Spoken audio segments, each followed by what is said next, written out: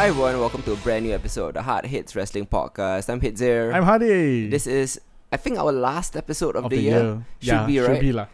And Unless we're recording tomorrow or something. no, we're not. Unless something major happens. Yeah, exactly. You know, like some big death or what. Or somebody joins another promotion or something lah. Yeah, like Kenny Omega joins NXT or Yeah. some shit like that lah. Must be that big lah. Something that big lah. Yeah. Earth-shatteringly big. If not, this is our last episode of the year. Definitely. Yeah.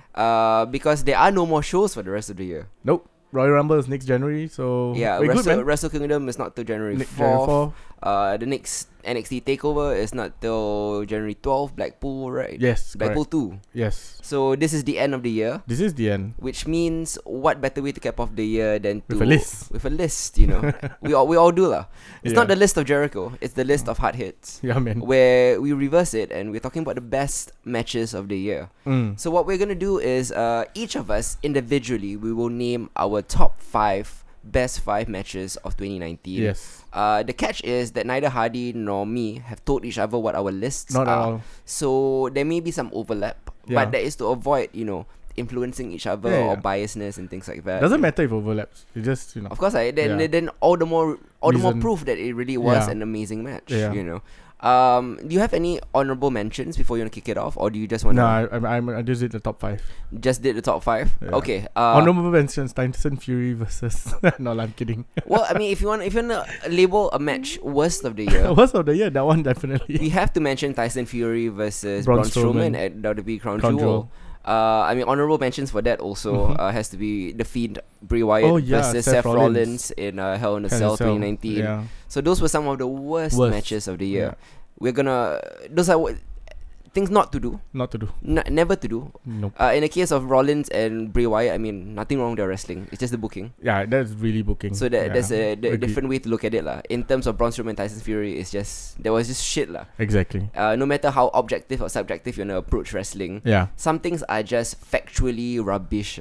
I agree. And Braun Strowman versus Tyson Fury was just factually rubbish. Yeah. I mean, I cannot find a person who is a wrestling fan who was thrilled by those matches at all. Yeah. Yeah. We've talked to so many people, right? And everybody, it's a unanimous thing, I feel. Definitely, man. Yeah. Alright, okay. Mm. Let's kick it off with your number 5 5 of the best 5 matches of 2019. Okay, so I put in on number 5 Adam Cole versus Daniel Bryan on Friday Night SmackDown. Friday Night SmackDown, of course. On the 2nd of November. The famous NXT takeover of Yes. actually, the only reason we got Crown that Jewel. was because of Crown Jewel. Yeah, the so shenanigans. So some good things did happen out Exactly. of that, Why was Daniel Bryan versus Adam Cole your number 5? It's just the dream matchness, that it just had that very. Do you remember that SmackDown and how just it felt chaotic and just felt so believable? The thing that comes across from chaos is a lot of the things that happen is organic. Like Organic, yes, that's the it word. feels Sorry. fresh. It feels new. Yes. It isn't as planned as the usual WWE. Because there was no sense, there was no build up, no nothing. It was just this. Let's go. Let's see how they do.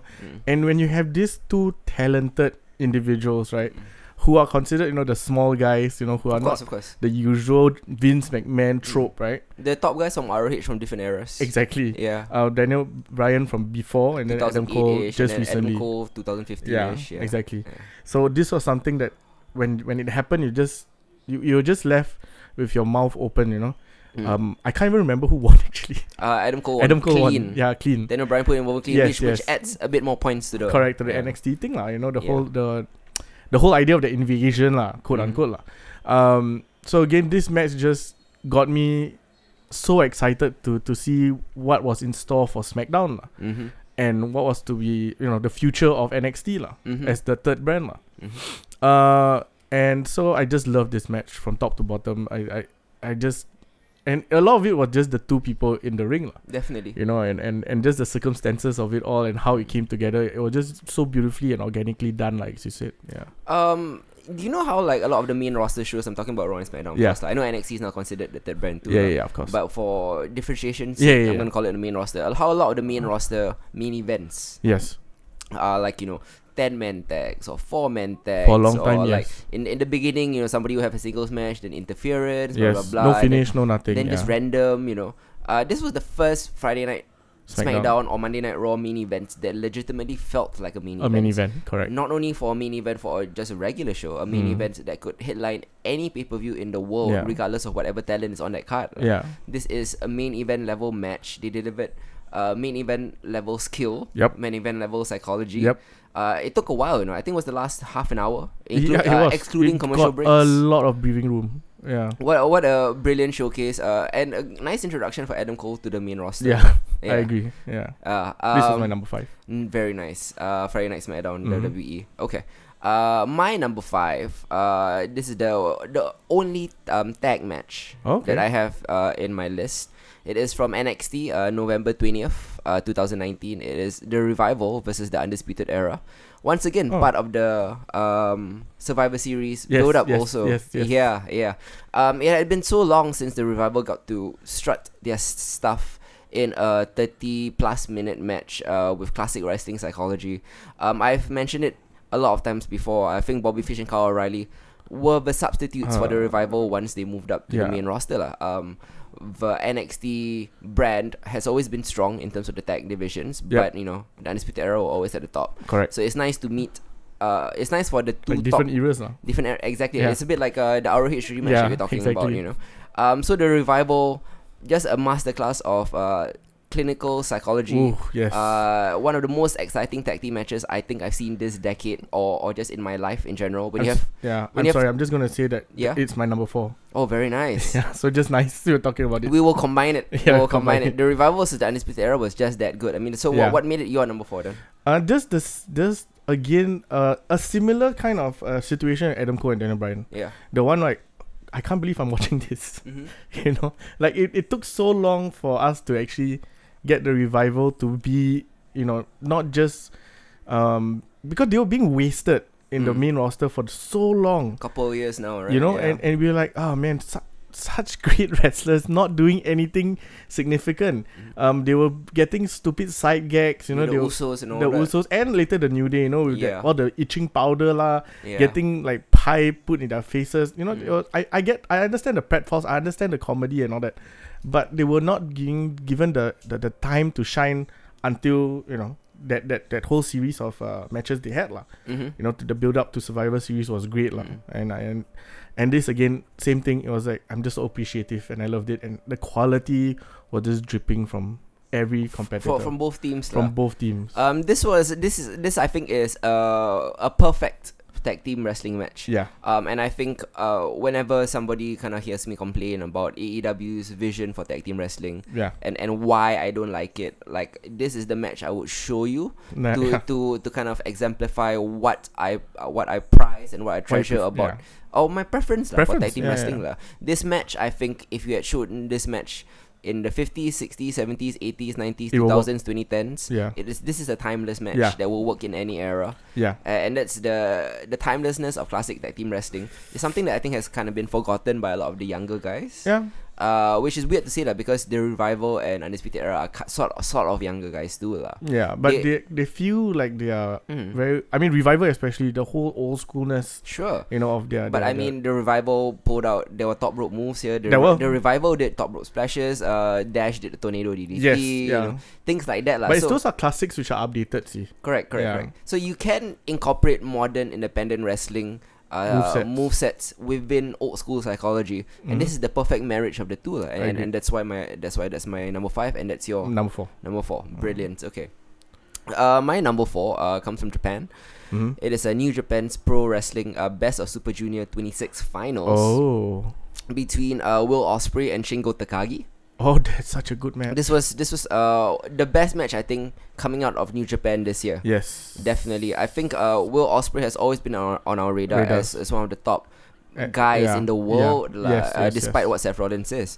But this was the first match that showed me that he had the psychology behind his astounding aerial offense. He is the aerial assassin, right? So you know him as a spot fest guy, dating back to his much maligned match against Ricochet from way back in the day. That was like proto Will Ospreay and Ricochet. Correct. I felt that was so early on where they, I mean, even though they've been wrestling for years prior to that moment, I felt that they are today and what they were then, so much difference. Correct, yeah. And I think this was the match for me where Will Ospreay surpassed Ricochet as a better wrestler for me, just because of the psychology of this match. How he took his time, how everything built up, how whenever he did throw a crazy maneuver, it was only when it mattered, and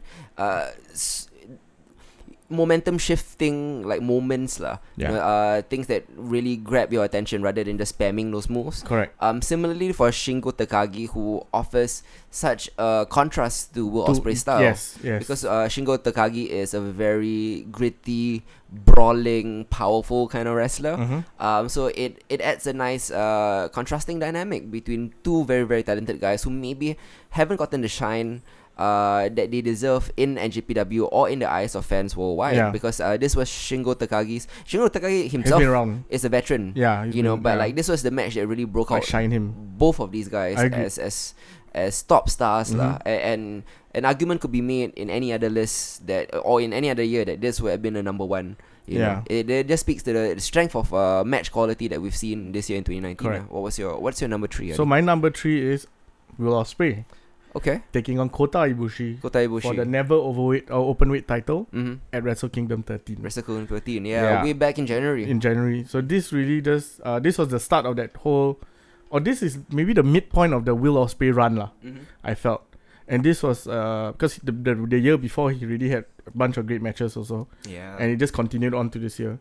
So again, and Kota Ibushi being one of my favorite guys, and such a stalwart talent. Having these two guys just go crazy during Wrestle Kingdom, such a big, nice event, and I just loved it. Same. It showcased the dynamic nature of Will Ospreay, and also the very subtle ring psychology that we always criticized him like 2 years ago or 3 years ago, which suddenly like the match with Takagi and the match with Kota Ibushi, all this little like tidbits of like psychology and taking his time and like what's that, like marinating in the moves, not just marinating, not just spamming it, just it's so cleverly placed, everything was done. I mean Kota Ibushi was just the perfect partner for this match, I felt. And again, Kota with his own facial expressions, with his own selling, and he just put Will Ospreay over in this match. It was just so beautifully. It's just so beautiful when you have high flyers take a moment to just do proper psychology. Correct. You know what I mean? Because both of them can fly. Both of them can hit the most fucked up maneuvers you can think of. But still, it sold me Yeah, definitely. I think Kota coming from a DDT background, where he kind of specialized in comedy wrestling back before his NJPW days, and of course Will Ospreay, kind of known as a spot fight guy back in the day. These last couple of years have really showcased what a well-rounded talents both of them are that can do nearly every kind of genre. If they want to ground it, they can, because they both have. I mean, Ospreay comes from the British scene. Correct. Like he knows how to grapple, as does Ibushi. If they want to do comedy, they can do comedy. If they can do spot fest, they want to do spot fest. If they combine all of them into a classical match, such as this one that you're talking about, Wrestle Kingdom 13, they can do that too. They can, exactly. So that's my number 3 Nice. My number 3 comes from earlier in the year, in April, NXT TakeOver New York. Which one? 2 out of 3 falls match between Johnny Gargano and Adam Cole. Not the second 2 out of 3 falls match. I know. Not the one with the cage and the weapons and all that. Which was great, mind you. Yes. Had a bit of psychology issues in that one, so that one like kind of knocked it down for me. Because of Johnny Gargano's intentional disqualification, and then they didn't take advantage of that. Yes, this is the second match, right? No, the first one. Oh, this is the first one. The first one, I didn't like the second match. Oh, okay. Yeah, the second match with the cage and the weapons and all that. Second match was where? Second match was in NXT TakeOver 25. 25. Okay. Yeah. Not the Toronto one, right? I kind of forgot. I think there's one more. What the location was. Yeah, okay, right. But that was NXT TakeOver 25. But this is the first one at NXT TakeOver New York without the cage, without Johnny Gargano's intentional disqualification with a chair, and then he never takes advantage of the intentional disqualification, so it doesn't make sense This is the first one from NXT TakeOver New York. Okay, got it. Yep. I think this was Gargano's best match of the year. And strangely enough, also Adam Cole's best match of the year. And if you think about the number of quality matches these guys put on such a regular basis, day in, day out. I know Gargano has been injured over the last maybe few months, so he hasn't been as active. But I think Johnny Gargano if you look back on our lists from the last 3-4 years, you always find one Gargano match, if not 5 Gargano matches in our top 5, you know. But this year, Gargano vs Adam Cole really showcased what NXT was all about. A lot of people were very worried after Finn Balor left and Sami Zayn and Kevin Owens and Adrian Neville and all of that, you know. Like, who would the next generation be? And Gargano has really stepped up to take the Mr. NXT or Mr. Takeover mantle. And this was the night where I felt that Adam Cole took over that mantle from Johnny Gargano. Yeah. Because Adam Cole, prior to this match, has had a lot of spectacular matches, but this was my first 5-star match from him. And with a dance partner as good as Johnny Gargano. Hard to fuck it up. Yeah. This was a 5 stars for me. Maybe a bit of a slight knock on it was maybe too many false finishes towards the end. Which is kind of a knock with every main event match that you'll see on here. Yeah. But it's just kind of become a staple. But it still could... I mean, at that moment in time, it still got you excited. It was still, you know... It still got you in that moment. Yeah. You know? Yeah. And it's funny because my number 2... Yeah. My number 2 is Adam Cole versus Johnny Gargano. From NXT? Toronto. Oh, Toronto. So there's a third one. Third one, right. Yeah. So the second one I agreed also. I agreed it was a bit weird. Okay. Yeah, but I felt that the second one was the third one, right? Was also a 2 out of 3 falls match. Excuse me, for the NXT Championship. The one that Adam Cole defeated Johnny Gargano. Yep. That was a 46-minute crazy, just all out. Oh, this was the one I'm talking about. Also, we are talking about the same match. No. This is the one I didn't like. Oh wait, no, I thought it's the 25 that you didn't like. 25 was fine with me. Like, it wasn't special. It was very good.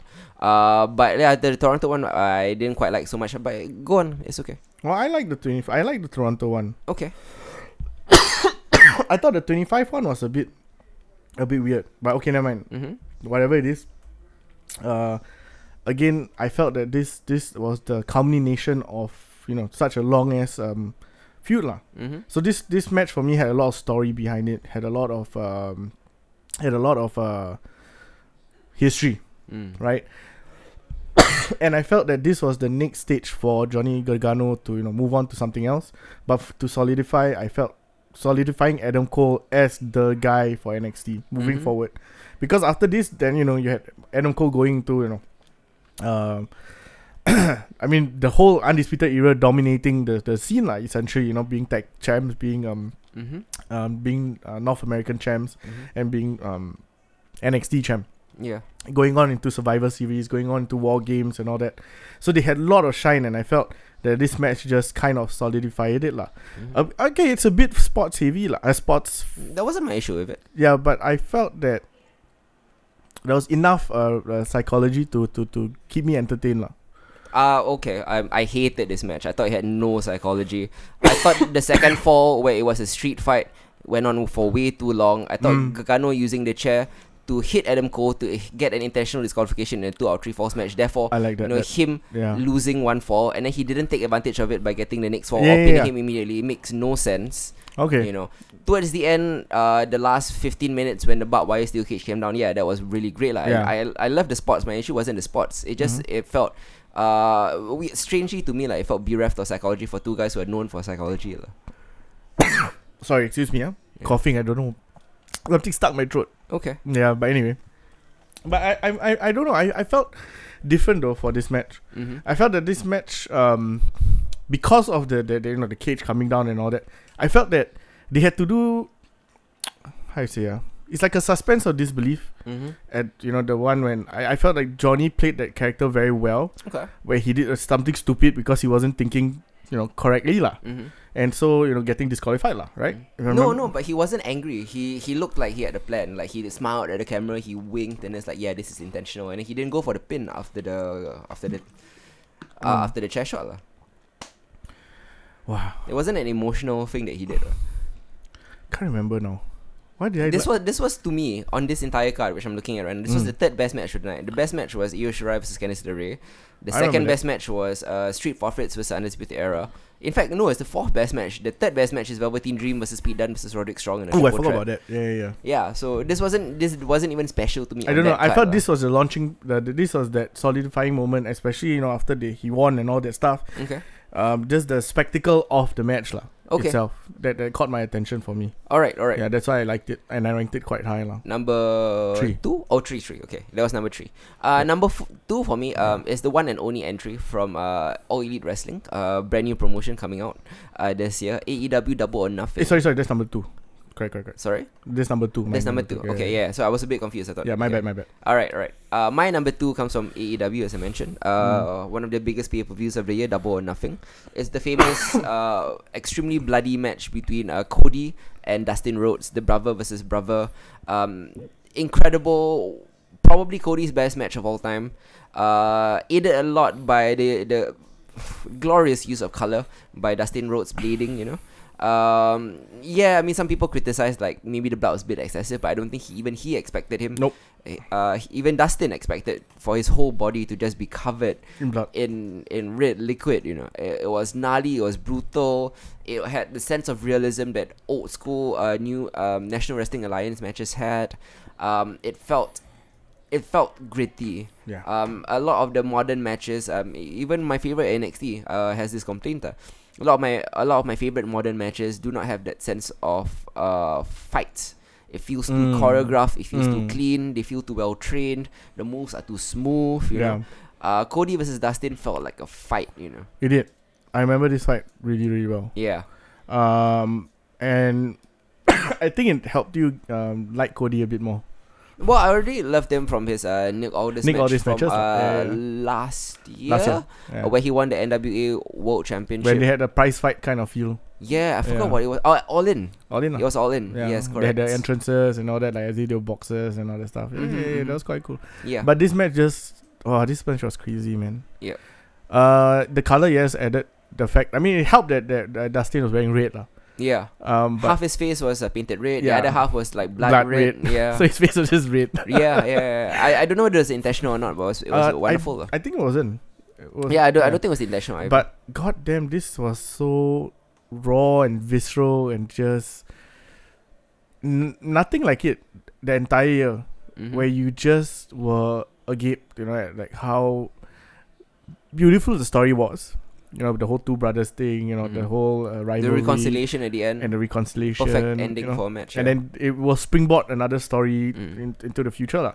But this match kind of like solidified AEW that, look, we are not just a one-tone company. That we have many varieties of it.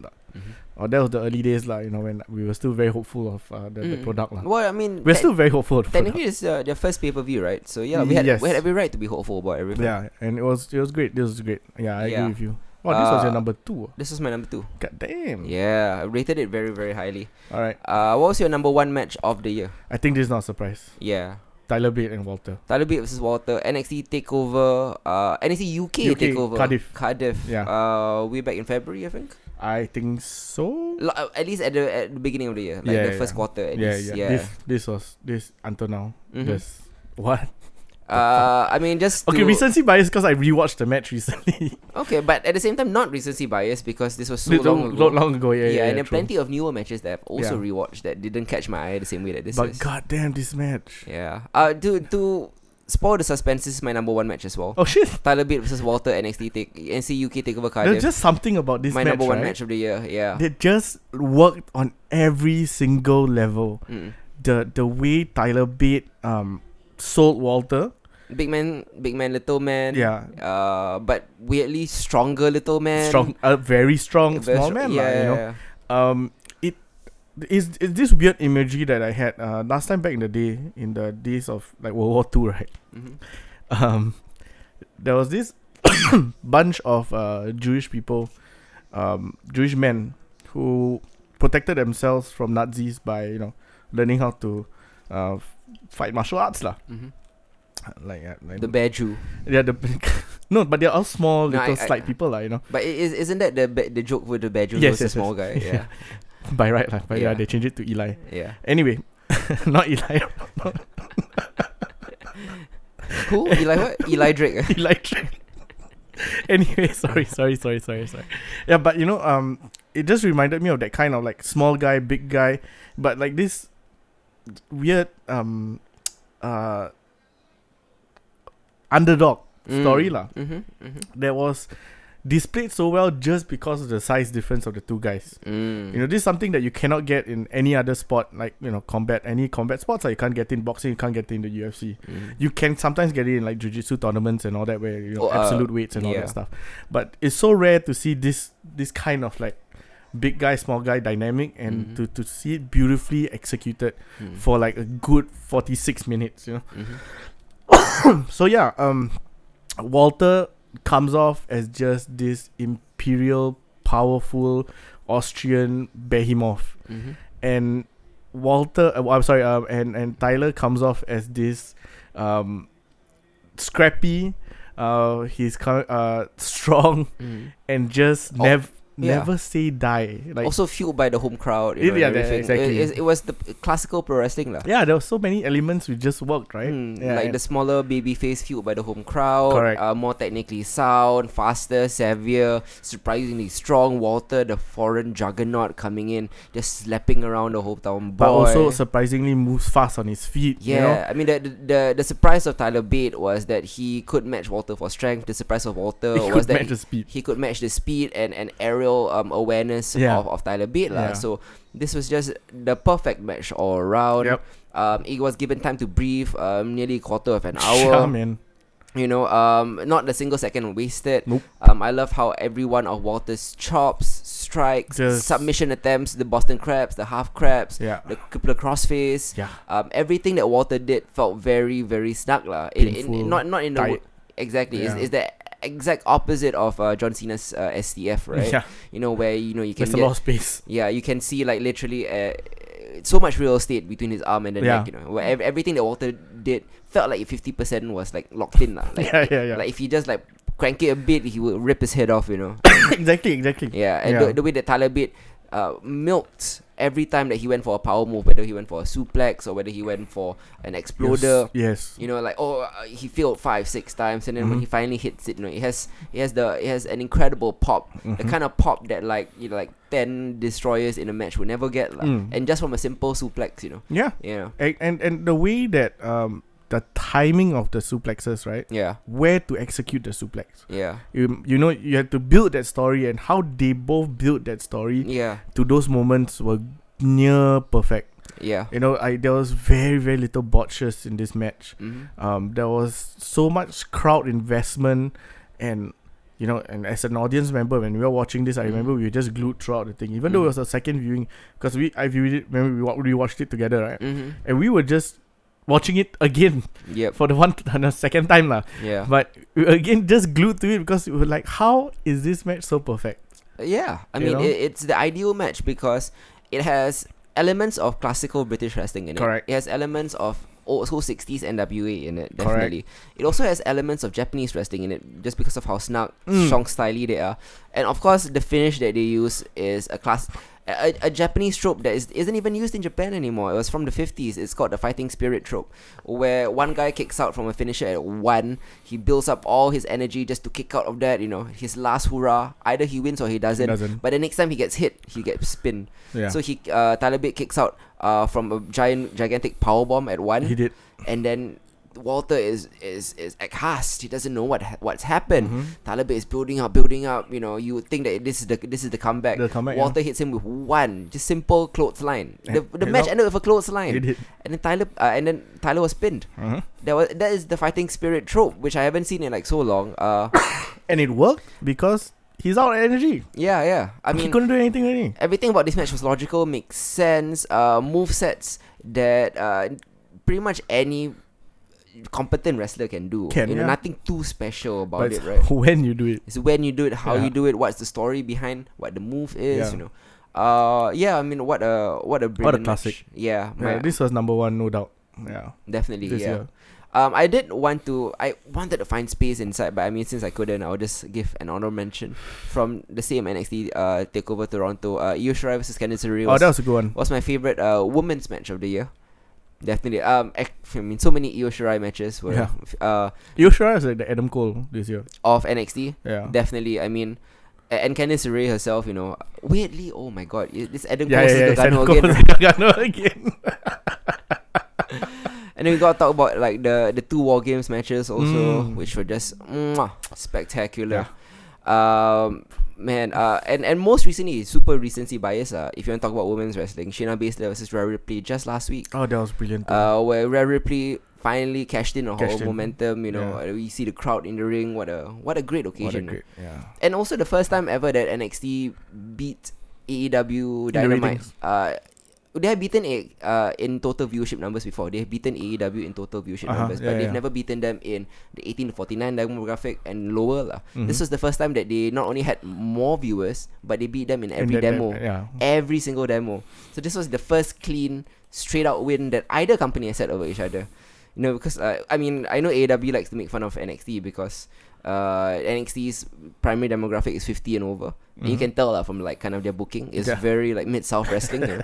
Like what is the age group that enjoys this kind of thing? I'm not 50 but like we still enjoy it. Yeah, I enjoy it as well, and I enjoy AEW too But neither company has had a clean sweep over all demos This was the first time But I think after that AEW did recapture the numbers though. No, they didn't. They had no show this week.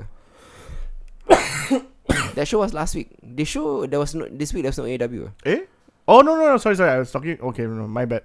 No, that was I misspoke. It was the last hit of the year. Yeah, it was last hit to hit, correct. This week NXT had a show but pre-taped. And AEW had no show So if they want to recapture, it will have to be next week.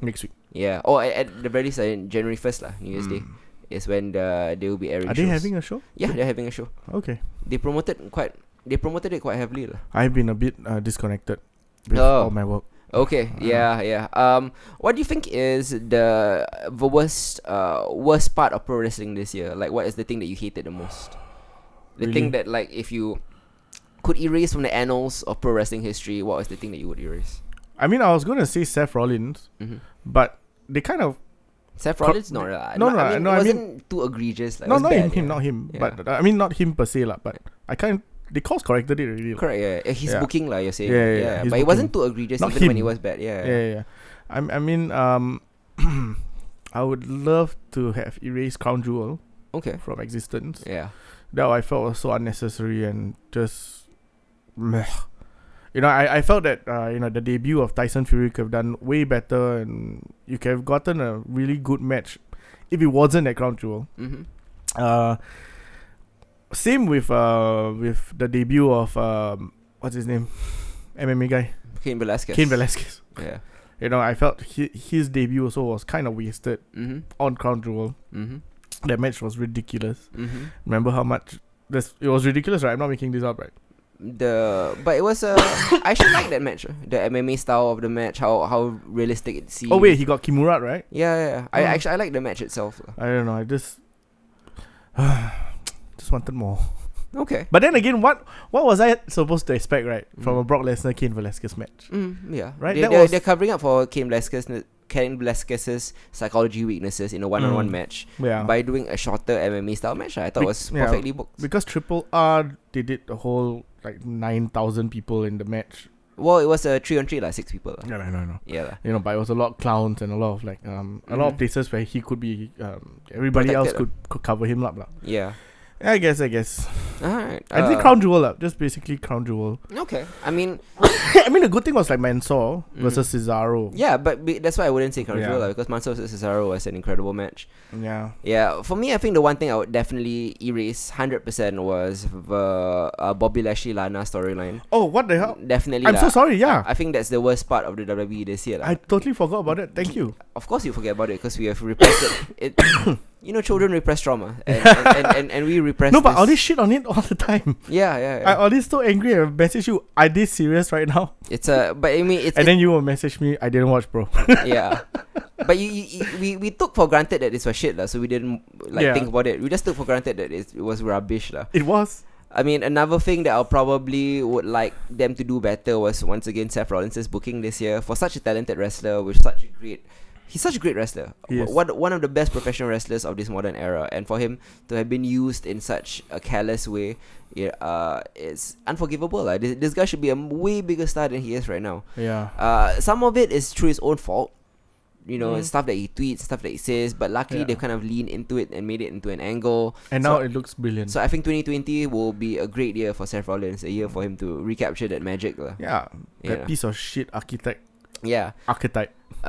Secondly, I think I wish NWA didn't fire Jim Cornette over me too. kind of semi-ambiguous racist remarks. I mean, they could have handled it better lah. They could have apologized or something. But ask him to apologize. The outright firing and everything was just not cool lah, because he was one of the best parts of NWA. NWA is a great promotion still. With or without him, but it's only without his commentary.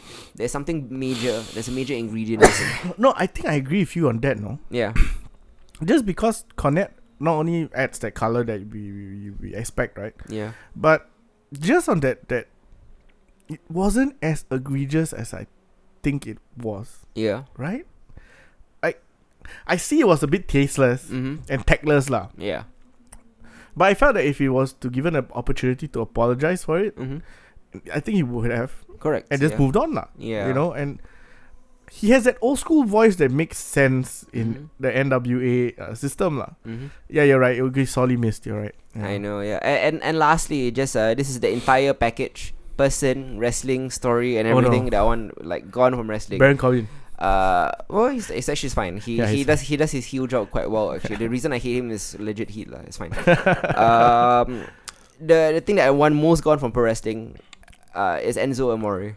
Huh? That's still happening? NZO. Yeah lah. He's all over the indies. He's calling out people. He tried to stab Joey Janela in the locker room. Oh, I remember that. Time. Yeah. I just want Enzo Amore gone, forever lah. Just go disappear. His rap album failed. He called out I forgot who he called, Tama Tonga. They were trying to set up an angle. He showed up at ROH, for an unscheduled thing. I just want Enzo Amore gone, or NZO as he's known. NZO. Enzo. Can you imagine he becomes the next star of ROH? Well, I mean, ROH. To be fair, ROH desperately needs a talker. I know. Exactly. So I mean, they could do worse than Enzo lah. But if they want me to watch, then I won't lah. But from a business standpoint, I actually wouldn't mind it. Right? Because they need all the help they can get. If they can get Enzo and Cass and all the heat that they bring with them, I think from a business standpoint, it makes sense. From a personal standpoint, I don't like it. I mean, I hope Cass does recover from his own things and his own demons and all that stuff. Because Cass has always been, he has demons lah. He has certain substance abuse stuff, right? Alcoholism. I always call him the new Scott Hall. Yeah. Yeah, that makes sense. Yeah. Yeah. I mean, you all know why lah. I don't need to say. No, it's very open. Yeah. Yeah, but yeah, you're right. I mean, Enzo Amore is just weird now. But Cass, I feel, is less of a pain than Enzo. Enzo's way more of a pain. Yeah, all those times, all those him trying. It feels like he's trying to make himself relevant again, and it's not really it's not working that well now. Okay, last one. Yeah, last one. What do you think is the most wasted opportunity of 2019? Something that you thought could have been major, but it was bungled in an unforgivable way. Like a storyline that could have been big, a wrestler that could have been huge, but they just couldn't pull the trigger. Shorty G. Yeah. Wasted talent, right? Yeah. I do agree. Chad Gable. I mean, sorry, I'm calling him Shorty G because Chad fucking Gable. Chad Gable in one of the in a company with one of the deepest rosters of talent anywhere in the world. Chad Gable could go one-on-one with any of them. Anyone. It's hard to see what Shorty G's it's hard to see what Chad Gable's ceiling is because he hasn't been given the opportunity. Correct. But whenever he does have a 30-minute match of 205 Live against Jack Gallagher, for example, one of my favorite matches of the year, he can step it up lah. What happens if Chad Gable gets a 30-minute match against Adam Cole or Johnny Gargano or Seth Rollins? I think he could match up whatever level that his opponent is. Yeah. So I don't know what his ceiling is. For all I know, his ceiling could be higher than the rest of them. It's just such a waste that it's been saddled with this. Yeah. What about you? For me, it is Kenny Omega is the biggest wasted opportunity of 2019. It's a bit sad to see that he hasn't really fulfilled his potential. Yeah. I think he had a classic series of matches in 2015, 2016, 2017. 2019 forms his own company, drops a bunch of times, could have easily given him the first world championship, didn't. He has kind of been middling in the mid card with meaningless matches and stuff like that. So I don't quite understand what AEW is doing with them, or doing with Kenny Omega specifically. Yeah. I think it's a sorely wasted opportunity because Kenny Omega could be the biggest star of the company. Agreed. Yeah. But I think it's the whole nepotism thing, lah. I guess he didn't want to be seen as, taking. Oh, now that I'm the leader of this promotion, or I'll be the first world champion and all that. But then, however, you are Kenny Omega. Yeah. If you were to be the first AEW world champion, it is more than well deserved, lah. We have seen you build this company from nothing, from a spark of an idea to what it is today, lah. Yeah. So yeah, you're right. I feel it was a misstep, lah. It's just that they were trying to push like these new guys, like look at here, these are the new stars and all that. Again, but it's a wasted thing, lah. You're right. I mean, we've seen Kenny wasted so many times this year. He stepped aside for Adam Page, a guy who, frankly, I mean, I love him. Was not ready then. But he wasn't ready. Yeah, he wasn't ready. And therefore, Chris Jericho being the first champion, lah. Correct. Yeah. Steady hand, lah. All right. Okay. I know I said last one, but last. Yeah, one more. Okay. Breakout star of the year, like someone that wasn't big in 2018, but in 2019 became massive. I would say Shingo Takagi. Yeah. Okay. I mean, for the first half of the year at least, for me, he came out of nowhere, man. Suddenly he's been around, lah. Yeah. In but our you know what I mean. Like suddenly in the main NJPW scene and now in the heavyweight division some more. Correct. Yeah. So I like that. Yeah. For me. How about you? I'm gonna name three stars who were not big in 2018 but have become massive Bobby in 2019. I'm just kidding. Because of steroids, right? There's no evidence about that. I'm sorry. No, sorry, Bobby. Don't beat me up. Although Bobby Roode did get busted for steroids, that's why it's out right now. Oh, wellness policy infringement. Correct. Yeah. Anyway, neither of them are in my top three. No Bobbies. Okay. Breakout stars of 2019. Three people who, not say they weren't big, like Shingo Takagi was around. He was obviously a successful wrestler. Yeah. Massive this year. Number one, biggest breakout star of the year is Rhea Ripley. Who no doubt came out of a Mae Young Classic as one of the blue chip prospects to become like the woman in all of pro wrestling today. I'm talking in any company. Yeah. Like Rhea Ripley suddenly overnight, it felt like overnight became like the biggest female star. Okay, yeah. I mean, she's been doing steady work in NXT for a very long time, and then suddenly, when given the opportunity, given the bronze ring, the brass ring, she grasped it. Yeah. Is bronze more expensive than bronze? Is more expensive, so but they call it brass, I think. Yeah, you're right. The brass ring. Yeah. Secondly, similar to Rhea Ripley is Keith Lee. Keith Lee, who was a successful wrestler, had a ton of great matches in NXT but kind of year. in the periphery for quite a while since coming to NXT. Yeah, for quite a while, for a long time. In fact, it was part of his storyline. Yeah. Then suddenly this year, in the build-up to Survivor Series, he became just a star.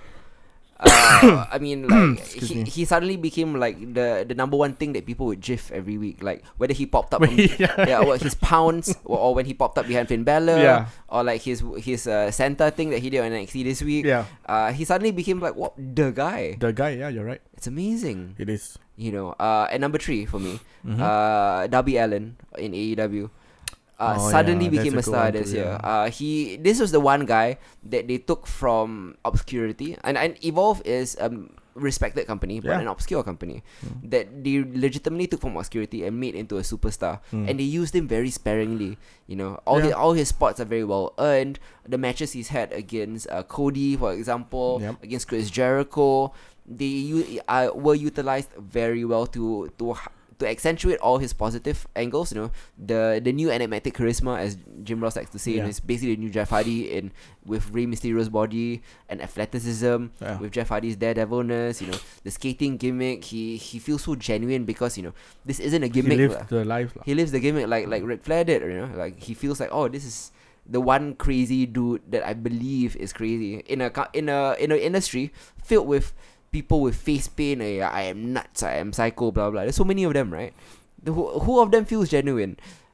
Like, I don't believe that Bray Wyatt is really like that. I don't believe Psycho Clown is really like that. Yeah. I believe that Darby Allin is what he says like it is. that, I'm a skater with a death wish. If you ever seen any of his skating videos, you know that's true. Yeah. Alright. This is it for 2019 Hard Hits, man. We'll be back very soon. But unfortunately, we do have to tell you that we won't be covering Wrestle Kingdom 14 immediately. No. Hardy will be in Japan not to watch Wrestle Kingdom. Sadly, no. I'll be missing it. Yeah, he'll be missing it. He'll be in Japan for a company trip. But he'll only be back on when? I will be back on the 13th. 13th. So when he's back on the 13th, we will cover Wrestle Kingdom both nights. As well as NXT UK Takeover Blackpool 2. Yes, correct. So we'll combine both shows into one massive show. Yes, I'll be watching it in Japan. NXT? I'm assuming you also watch Wrestle Kingdom in Japan. Yeah. You download NJPW World, and then you exactly. Yeah. I'll try to get the post Wrestle Kingdom shows in as well, New Year Dash and everything. Yeah, see whether I can actually get tickets for it. Yeah, but Wrestle Kingdom is 2 nights this year. Yes, keep in mind 4th and 5th. Like, don't just watch the first night and then don't tune in the next night. Yeah. Then you're like, wait, where's the heavyweight trip? Yeah, it's the second night. Yeah, where's Chris Jericho versus Tanahashi? Second night. Yeah. No, actually, Chris Jericho versus Tanahashi. First night. That's the first night. Yeah. Weirdly enough, the winner of the Intercontinental title match and the winner of the World title match will take on each other. It's a champion versus champion match the next night. Yeah, I forgot. That's quite interesting. Yeah, so the stakes, right? Yeah. Then it makes it almost feels like a semi-final kind of vibe. Yeah. Okay. Yeah. Okay. And then I think the losers for both match will face each other to get the next title shot. Makes sense. So it's almost like third, fourth placing, first, second, kind of thing. Yeah. Okay. Little tournament within a tournament. Little tournament within a pay-per-view. AEW likes to say that they are the sports organization, but I mean, the NJPW still holds that title. Because things they do actually make sense. You don't have to qualify for a qualifier. Which you don't have to qualify for a break. Yeah, qualify for a bye. And then in the end, it doesn't matter anyway because you wrestled the same amount of matches. OAW, I love you. It's just, do better in 2020. They will. Do better. Alright, this has been Hitzer. I'm Hardy. Goodbye, guys. Bye.